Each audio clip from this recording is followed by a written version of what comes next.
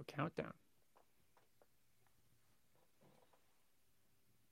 Hey, Ben, Hey, how's it going? It's been a long while. long time no see. Yeah. I was thinking we could talk about some watching devices and recycling, if that's cool with you. Remote devices. Yeah. Uh, I mean, I'm down to talk about whatever with you, but I don't know what remote recycling devices, remote That's two things, man. recycling One other and thing is we're doing this in less than an hour and we're not editing. oh, all right. This is Geek Speak. I'm Lyle Troxel, and with me is, Ben Jaffe, you just dropped me in here. you know it, man. Because the one reason I don't do more episodes is because of all the editing. So I figured, hey, we don't need to edit. We've done this It's a for lot of years. work. Yeah. Yeah, exactly. Geek Speak is recorded from our homes. I'm in Santa Cruz Mountains, and Ben's in Campbell, Los Gatos, whatever. Mhm. All right. I want to tell you about this really cool remote watching device. I think that's the thing that brought your attention to what I was saying, right? Remote watching device. Yeah. So first off, when I was when I was in uh, college, did some electronics stuff. One of the projects I did, which was like a side project, and I think I got credit for something part of it, was a remote listening device, and it uses Oh, okay. a laser. Yeah. And what it does is it bounces a laser off of a surface that's reflective, and you don't actually need to get the exact reflection, but you do need the light to hit something that can both move and also cause enough reflective surface quality that you could pick up again from the sensor in the same device that has a big telescopic lens. So So as the thing you're bouncing the laser off of vibrates and changes the angle, then the light that comes back to your sensor attenuates and changes. And yeah, then you can take that signal and you can turn that into some sort of a lossy audio signal. and this is exactly how a microphone works, except for microphones, um, pickup is because there's a coil or a magnet on the diaphragm that moves, and that interferes with another magnet, and that, of course, is electricity. And so you can just get the sense from that. And that's how microphones work. In this situation, what you're doing is you're using, let's say, a big plane of glass, like a window. And that actually, when you're next to a window and you're talking, the window is moving a little bit. It vibrates from Mhm. the audio in the room. And so with this listening device that I made, now keep in mind, I use somebody else's circuit. I was just following a circuit diagram. It basically, yeah, exactly right. It picks up the light, and as the light moves and shifts, it senses that movement and shift, and then turns the electric signal, and you get an audio quality. The audio quality sounds a little. Do you remember like the original Matrix when Neo takes the pill and the Oh yeah, chrome thing goes down his throat? that Yeah, thing. and you know how that sound has this kind of metal sound to it? Yeah. It like has a high. That's what the audio sounded like. It had I, this kind of like aluminum yeah. sound to it almost. So Yeah. I might be wrong, but I think that's basically the kind of effect that you get as you decrease the bit depth, basically the resolution of your audio. And that makes a lot of sense because you're reconstructing audio in a way that it's very lossy. And Yes. so Yeah. you basically can't get high resolution audio because you're losing a lot of that resolution in your Yeah. And glass reflect. the audio performance characteristics of a plane of glass, not so good. Yeah, that's the other thing I was gonna say is that your glass is gonna like if you put a big subwoofer that's like boom boom next to a plane of glass, that plane of glass is gonna move, right? Um, because as the air pushes and pulls it, the glass has a little bit of time to accelerate and move. But if you send it a really high frequency, like anything up in the range, I'm assuming that we're not over the radio because that would just be filtered out.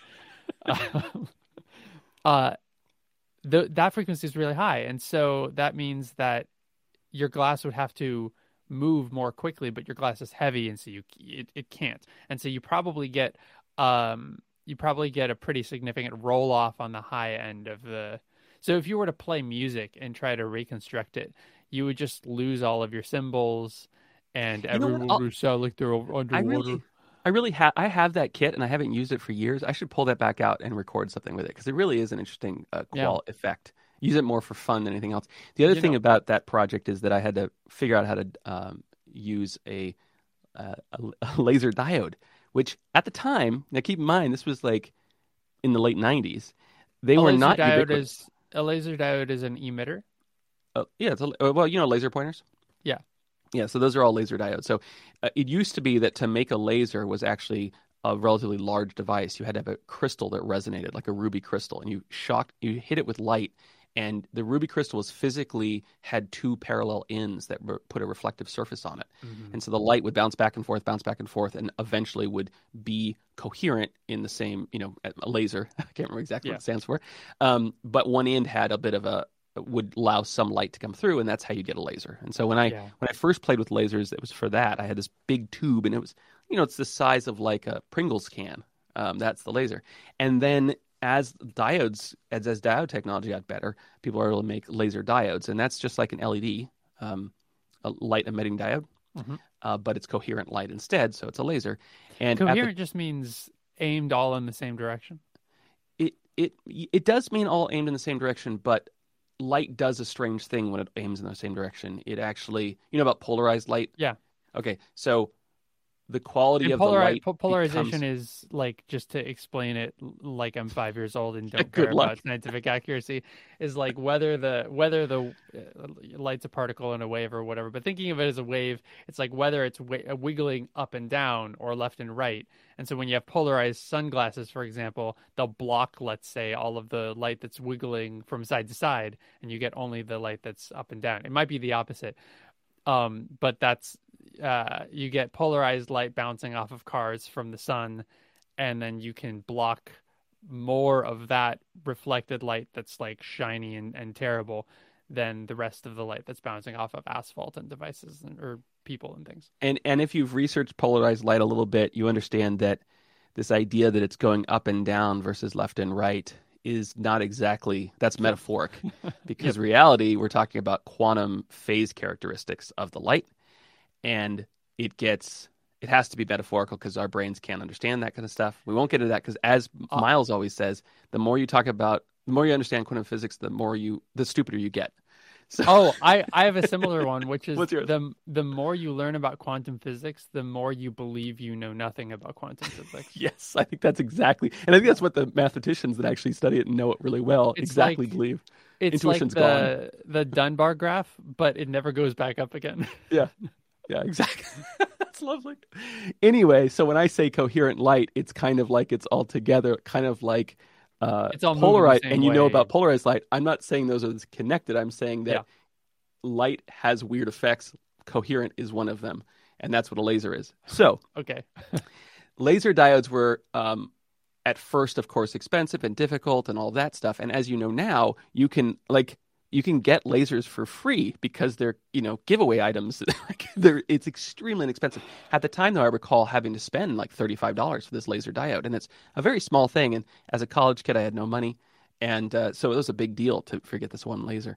In any case, put that aside. That was a fun project, and Okay. I'll try to record some audio from it at some point and share with you. Also, It's kinda I cool. just gotta say, these remote listening, all this remote listening device technology is like really interesting unless you're being sought after by a nation state, in which case it's absolutely terrifying. Yeah. Because, like nobody's going to point a laser at your window and like try to reconstruct the audio from inside of your house unless they're like a nation state who's trying to, get you. It's so funny because at the time, that's what you could do. And the other thing you could do is you could tap phones.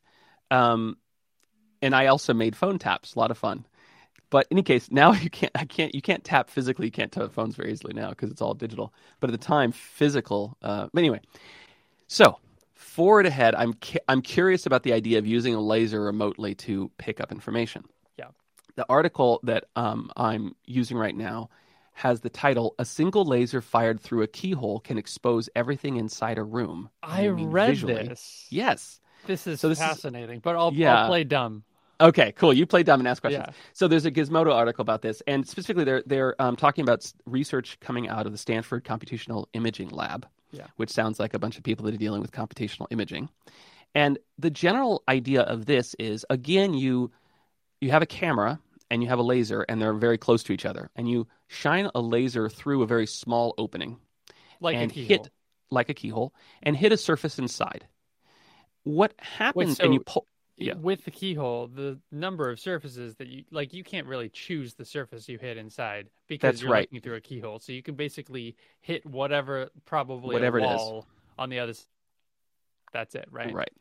And you know about distance finders, laser distance finders? Have you seen these? Yeah, they work by measuring the speed of light and bouncing a little laser pulse off of Yes. something and then measuring when it comes back, right? That's how LiDAR works, actually. Yeah, Which and so LiDAR is insane. LiDAR should not work, but it does. so this is effectively LiDAR. This is doing the same thing. It's measuring the distance of the light. Now, as you said, if you just hit the pulse, if you just hit it in one spot, you would get the distance from that spot. And in this article, they talk about pulsing. I don't know if the laser pointers pulse. I'm assuming they also do that. But also the the laser measuring devices that you get, I think they might also be a mix of things. I think they have the pointer, but it also might be a sonic-based measuring device too, because it's a little cheaper and less process intensive to measure the speed of light. Because speed of light, spoiler alert, is really fast. Yeah. So what they're doing in this is measuring the speed of light. So they hit that one surface, and the laser, and they do it with a very, very short pulse. They hit that laser one spot, and then they're looking back at the same location to see what light comes back. Okay, wait. And the light Can I bounces just off ask that a spot question about that? and hits the room. Yeah, go ahead. So, to a dummy like me who hasn't read the paper, you would just get back one data point, right? You'd get back how far away is the wall. You would get that as a primary. Then the light would bounce in the room because light does that. Uh-huh. And it would bounce off the ceiling, and some of the light that bounced off the ceiling that was parallel would come straight back down and then return back to you. So you'd get another reflection that would be the ceiling, and that would probably be a relatively large one because it's close and parallel to the floor if you were hitting the floor. Relatively large. That would be tiny, though, because... Well, compared to the other ones I'm going to talk about, it's really relatively large because the Okay. light bounces all over the room. Right. And So it's almost and it like comes back. it's almost like your little laser hitting the wall is almost like a tiny light bulb that does a little Exactly. flash. That's exactly right. Yeah. Or the Yeah. floor. I was thinking of the floor. That's why I was talking about the ceiling so much. But yeah, exactly right. It's like a little flash of light right there. And just like radar, where you bounce signals and you wait for returns and then you calculate out the values from that return, you're doing the exact same thing. It just that happens to be that everything returns is from one location because that's all you can see. Can I summarize what you're saying just to make sure I understand? Yeah, please. Okay. You set up a laser and a sensor so they're both able to look through a keyhole at a very specific point just across from the keyhole. Who knows where that is? It could be an object in the room, it could be the wall, but you've got one point that you can fire a laser at, and you can also read back whatever light is coming to it. So you fire a little pulse of laser, the pulse of the laser hits the wall, bounces all around the room, and then it hits a bunch of different things. And those different things reflect the laser, and a little bit of that light comes back to that same point that you're looking at, and then you're able to measure the distance. And so basically you've got this like single point where you can understand how much stuff in the room is close to the point that you're measuring at and how much stuff is farther away. And you Yes. can kind of get like a graph of that, of distance. That's right. And But additionally, you can't tell if something's on the left or the right of that point. okay, so this is the part that becomes magic. 'Cause Are we going to talk about math and just hand wave it away? I'm going to hand wave all of the article because I highly recommend you read it. If you're at the point where like, yeah, I want more, go ahead and read the article. But the other thing to think about is that it's not just we're not talking about primary reflective reflections. We're talking about secondary, tertiary, and keeps on Yeah. going. So Okay. what you start getting is a very large data set that comes back. And very large data sets that get produced. So I believe they're using machine learning here, and they're reproducing. They actually get a low-res 3-dimensional scan of the entire room. But they can't. it must be of moving objects though, because with just a point, you can't figure out direction. But with a bunch of points, you could figure out, okay, we've got some sort of a thing in the room that's moving, right? And we've got all of this complex data that there's a bunch of stuff inside of this complex data that no human could understand just on its own, but through the powers of math and perhaps machine learning, maybe they could reconstruct something. They can. And nice wave handing. Oh, hand waving. That was perfect. This is like whenever I talk about crypto, I'm like, and then math happens, and this is the result.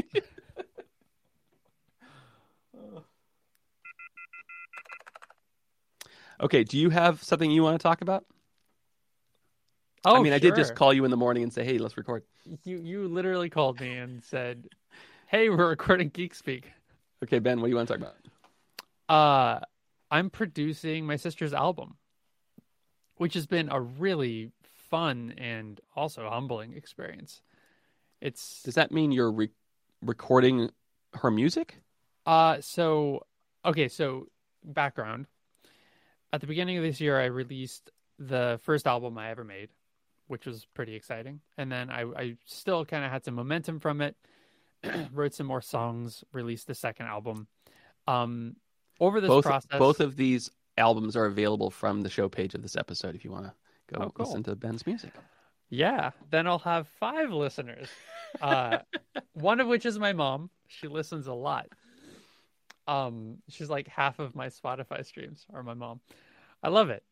But yeah, so then my sister is like, "Huh, I've written some songs over the last decade." And so she put together an album. She pulled all of her songs together and got a microphone and plays guitar and yeah, and we've been passing Logic Pro sessions back and forth.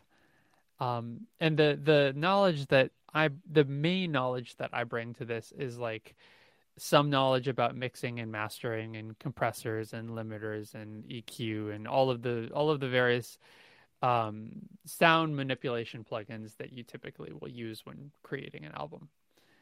I don't actually know what the word producer means though, so I Well, I mean, I think from the originality of the word, like prior to the music industry or the film industry existing, you are producing something. The thing you're creating is the album. yeah, but I also feel weird about that term because it's not my music. I didn't write the music. I did not originally produce it. Are you recording any parts of the music, or is it just her recording and you're doing the mixing? Yeah, there are a couple of songs that I'm singing on, and then there are a couple of songs that I do some backup vocals on. And you do this all asynchronously. Yeah. We'll have calls roughly every week, and we'll hop on Zoom for an hour and a half or two and go through whatever song we're working on. And usually because I have all of the equipment set up and everything, maybe we'll record a piano track and then we'll kind of work on it together. And but yeah, it's been it's been really fascinating. It's also been I mentioned earlier, very humbling because there are so many things that can make a mix sound terrible. Like there's so many ways that a mix Like what? I can mean, just not sound give me good. give me an example. Okay, so one is if you're working on a piece of music and you're hearing it over and over again, you get used to the way it sounds. And then you get these effectively aural blind spots. You can't hear some things that are objectively just kind of wrong with it. Like, I was listening to one of the pieces just on my phone because that can totally reset some of one's expectations when listening to a piece of music. And I realized, oh my gosh, the vocals are really quiet here and they're really loud here. And how have I not heard this in the last 2 months, you know? Yeah. And it's just because you hear it over and over and over again. This is the way it sounds. And so trying to get those things right is really hard. you're not taking in new information when you hear something over and over again. So your brain's not processing it the same way, right? You're not. Right. Yeah, that's Or you're interesting. taking in a very small, like a slice of it, right? Like, oh yeah, Right. I'm working on the piano in this song. Like, I can hear every little thing that's wrong with the piano, but the thing I'm missing is that the vocals are not easy to understand. I can understand them because I know what the lyrics are, but no one else can. It's So, those kinds of things, yeah. And then yeah. also signal processing is hard. It comes down to. I'll put the signal processing thing aside for a second, but it comes Yeah. down to that same thing that you have been on kind of a kick on for the last few years, that our brain's doing a lot to make sense of our senses. And Oh yeah. it Oh invents yeah. things all the time. And great examples of this with orally is those ones where it's kind of somebody has a recording of some phrase that sounds kind of like English. And then you listen to the phrase and you make up something that it said. And then you can see a whole bunch of sentences that it might have been. And as you read the sentence, the audio becomes that thing, even though it's kind of not any meaning. Do you know? Have you Yeah. heard that effect? Yeah. Actually, a really great example of this is the ba ba ba thing, where and not ba ba black sheep, but um, where you'll hear an audio recording of someone saying, let's say ba ba ba, and then if the experimenter or if the researcher overlays a video that's synced up of the person going da da da So you with a can see the D mouth sound. with the D sound. Uh-huh. Yeah, you can see the D sound. You're actually hearing the audio from the person saying ba with a B, but your brain will hear it as a da. It doesn't matter if you know. Right. The people who are doing this research will say, yeah, I still can't not have this happen. Like, this is a thing that the brain does Yeah. before you're conscious of any of this. And our reading capabilities will also do that. So if you wrote the word da and you wrote the word ba independently, but the audio never changed, it would Yep. hear whatever the word said. Yeah, Same we're deal. Yeah. very vulnerable to suggestion. Okay, so all those things come into effect where it's hard to hear, uh, hard to hear it anew. So what do you do? Right. You said you changed to listen to your phone, so the audio is completely different. Oh, Yeah. I love this topic. I will happily tell you a couple of the techniques. One is listen to it very quietly. It's tempting when listening to music to listen to it loud, but if you're mixing music, if you're doing production on music, you don't want to listen to it loud because the Hmm. louder you play something, first of all, the frequency response of our ears actually changes. Like we will hear more, oh, which is it? I think we'll hear more bass and treble when it's louder and less when it's not as loud. Um, or maybe it's the opposite way. I can't remember. But in any case, if you listen to it quietly, you can actually hear things more clearly. Another thing is if you listen to it so quietly that you literally cannot hear it, and then you just turn it up a little bit, a little bit, a little bit until you can hear the first thing. That first thing that you hear for most songs should be the vocals. Oh, Even if interesting. you can't understand exactly what the words are, if you can hear the vocals first, that's usually a good sign. I had a friend that recorded a lot. He has a few different bands. They're kind of virtual bands, and he has released CDs. And he said that one of the things he would do is one of his final mixes, he'd burn a CD of the audio, and then he'd go to his car and play it in his car. Yeah, I did that yesterday, but without the burning a CD part. You didn't burn a CD? No, I put it on Dropbox. But yeah, so yesterday I went for a drive. I listened to the whole album, and occasionally would pull over and record some audio notes, and then drive again. Nice. And then this morning, and last night, I came back. I made all of the changes that I had suggested for myself, and it was a lot of changes, even though the songs were basically done. And then this morning, I played, actually just before you called me, I played the whole album on my phone and came up with a couple of other things. And it's just interesting, the list. It's just a bunch of little things um like tweak the drums a tiny bit because when I was listening in the car, I didn't hear kind of the funkiness of the timing of the hi-hat being a little bit off or small Because your vocal car was volume rattling. tweaks in the last section of the second song. Like I'm sorry, say that again? small vocal volume tweaks in the last section. Like there would be maybe a word, just a word that gets lost. And in the context of the phrase, if you know the phrase, you don't notice that it gets lost. Like we were saying. Yeah, and Yeah. actually the term in audio engineering for this is getting your mix to translate. In other words, if you listen to it on nice studio monitors, but basically really good speakers, that's not the same as listening to it on more bassy car speakers with road noise, or listening to it on tinny iPhone Yeah. speakers. And both my sister and I know that my mom's only going to listen on the iPhone, so it's important to get that one right. Especially since she's your audience. Yeah, exactly. She's half the audience. I mean, That's unless awesome. this episode, really takes off. Okay, so then you said another thing is hard is signal processing. Is that what you said? Yeah, signal Okay, so processing. what do you mean there? So, just to give an example, uh, actually, to give the example of my voice right now, we're using a service which is going to do some processing to our voices, right? To make them more podcast ready. If you just took the raw signal of our microphones, especially if we didn't have as good microphones, or if we didn't know to maintain the same distance from our microphones when we're recording and everything, which is those are things you learn in radio. Um, you need to kind of normalize the volume so that way it's called AGC, automatic gain control. You don't find that in producing records or albums or whatever. But other things are things like compressors, where you are compressing the dynamic range of the signal. In other words, you're making the quieter sounds a little bit louder and the louder sounds a little bit quieter.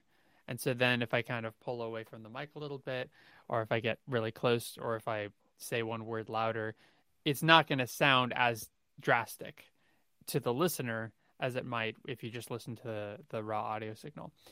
And then another thing that you can Can I do is, can I yeah, say something please. here? Yeah. Um, for just audio recording, sorry, for just voice recording, which I've done a lot of editing of voice, obviously, for 20 Hmm. years of doing radio. Yeah, In that, it's hard enough to do this, even when you've just got three people speaking with different mics, or if they're all in the same recording, which used to be always that way. It's very hard to get that right. And when you make your loudness too hot, it's actually harder for the ear to hear. But yeah, it's easier to hear all of it, but it's harder on the human's processing system. yeah. If you remember when we used to have commercials all the time, you'd notice you'd be watching Oh, some television show and it had some kind of floor, and then the commercials would get really loud. They weren't actually louder from a peak perspective; they were just more compressed, yeah, and so they sound louder. But it also means your ear is operating in a very short range of its capabilities in the higher volume range, if you will. So it's just not as a pleasant experience. yeah. It feels like a wall of sound. Yeah. So Yeah, getting like that level is tricky for audio, for voice. I can't imagine what it's like for music. if you want to hear an example of a lot of compressing and limiting is basically just like a very hard version of compression, like a very extreme version of compression. But if you listen to something like death metal versus, let's say, a piano concerto, the piano concerto is going to have some loud louds when they're slamming down on the piano, but it's also going to have some very quiet quiets. The dynamic range is really large. But death metal screamo, everything is just completely smushed into, the 95 to 100% loud range. And of course, television commercials would do that because they want to get your attention. Yeah. And this is one thing that streaming services have actually really done a good job around, is that instead of trying to get your song to sound loudest on the radio, Spotify will penalize you if your song is too loud. They'll just turn your song down. So there's a way of measuring loudness that's not peaks. It's called LUFS, LUFS, and minus 14 LUFS is the typical thing. Standard. Yeah. Yeah, if you go above that, Spotify will turn you down. If you're below that, This is Spotify great. might turn you up. It's great because Left's level is a calculation capability. Like you have to calculate it. You can't just Yeah. hear it. No, I mean, I guess people that are really good at audio would maybe It's could kind tell. of like an average type of Yeah, a it's thing. kind of like It's a an more average. complex equation, but it's like an average. But I just love this idea that we have this new value that doesn't represent anything a human can really do. You have to use tech to get that what that level is. I think that's interesting. The maybe ironic is the wrong word, but I feel like saying the ironic part about it is that these measures exist to try to emulate how loud something sounds to us. Yes. Yeah. I mean, that's the really interesting part is that you're saying that Spotify turns it down if you're too loud. No, it's not that it's too loud, that it would sound too loud to a It would human ear. sound louder to a human. Yeah, Yeah. exactly. This is always a big debate in radio because depending on the different type of music style, you actually want to change your compression ratios. But the Oh yeah. CDs and like original sources normally don't have as much compression as you'd want to put like on FM. And so radio stations will have compressors that do certain things to the audio, but they should actually be tuned to the type of music. So when you and I used to do Yeah. KOSP, there you could actually modify the processing to match the show. So when you had radio talk shows like us, you'd have one level, but then a classical show would come on for 3 hours and you'd want the processing to be different. And I remember talking to the engineer about how he was trying to do that. But the big thing he said is, just talk a lot closer to your microphone on the radio. Because if you do that, the limiting process will kick in and you'll get boosted from the limiting process rather than the standard compressor. Yeah, that would. I think we've talked enough about audio for now. Oh, sure, yeah. Okay. I mean, I'll talk about it for 5 hours. If I you know. want, but But we both have work to do. you have another topic? I do. And you can listen to Ben's music that he's already produced. There'll be links to on the show notes. Ben, in 1969 and the early 1970s, I was not born. No, we were not born.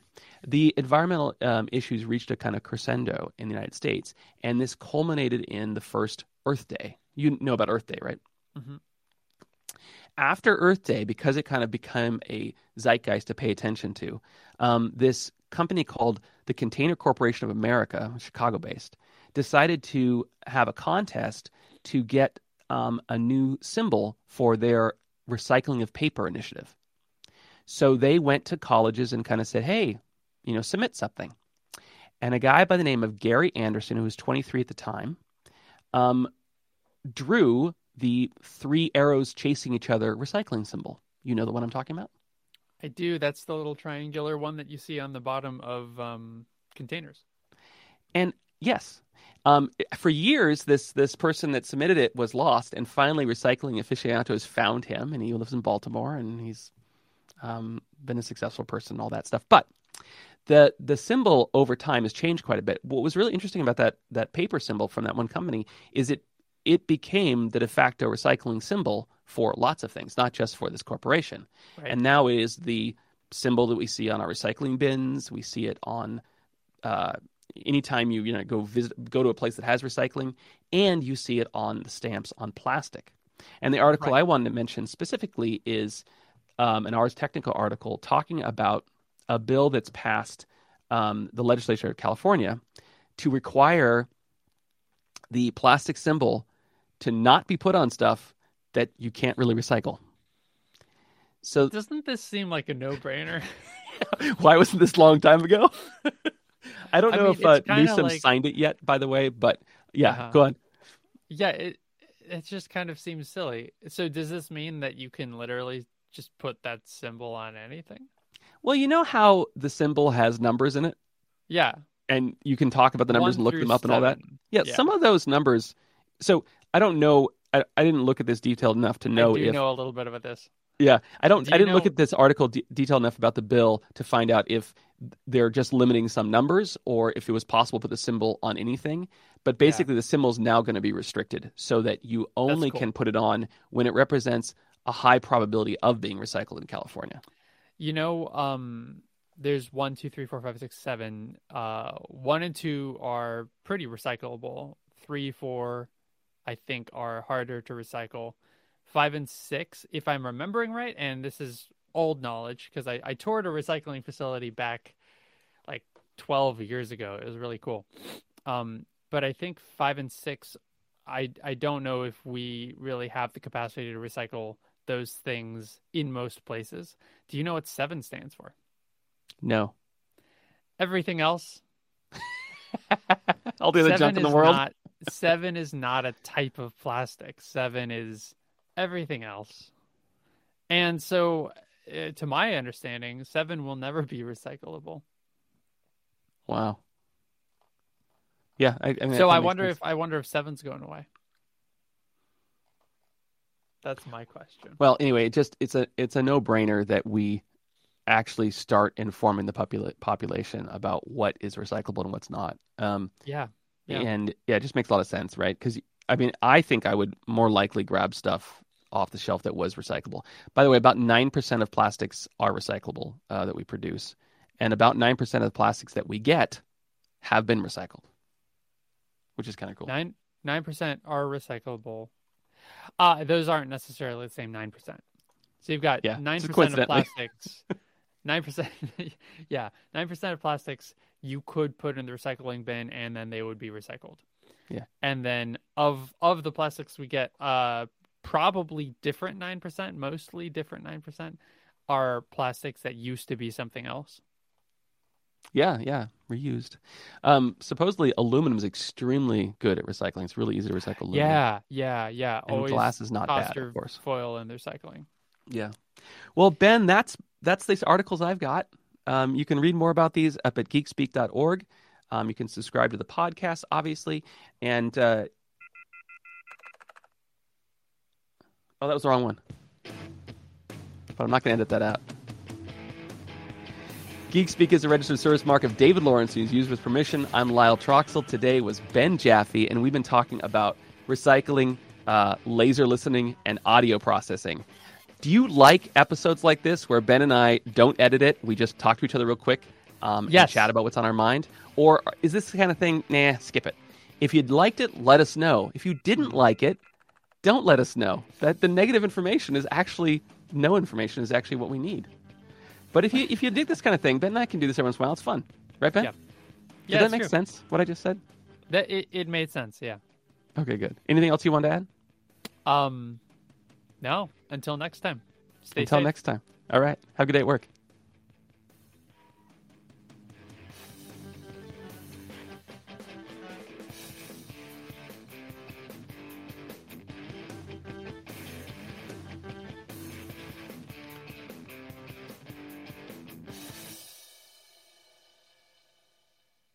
I didn't know if the song was going to end, Ben. Yeah. It did. Yeah, it ends.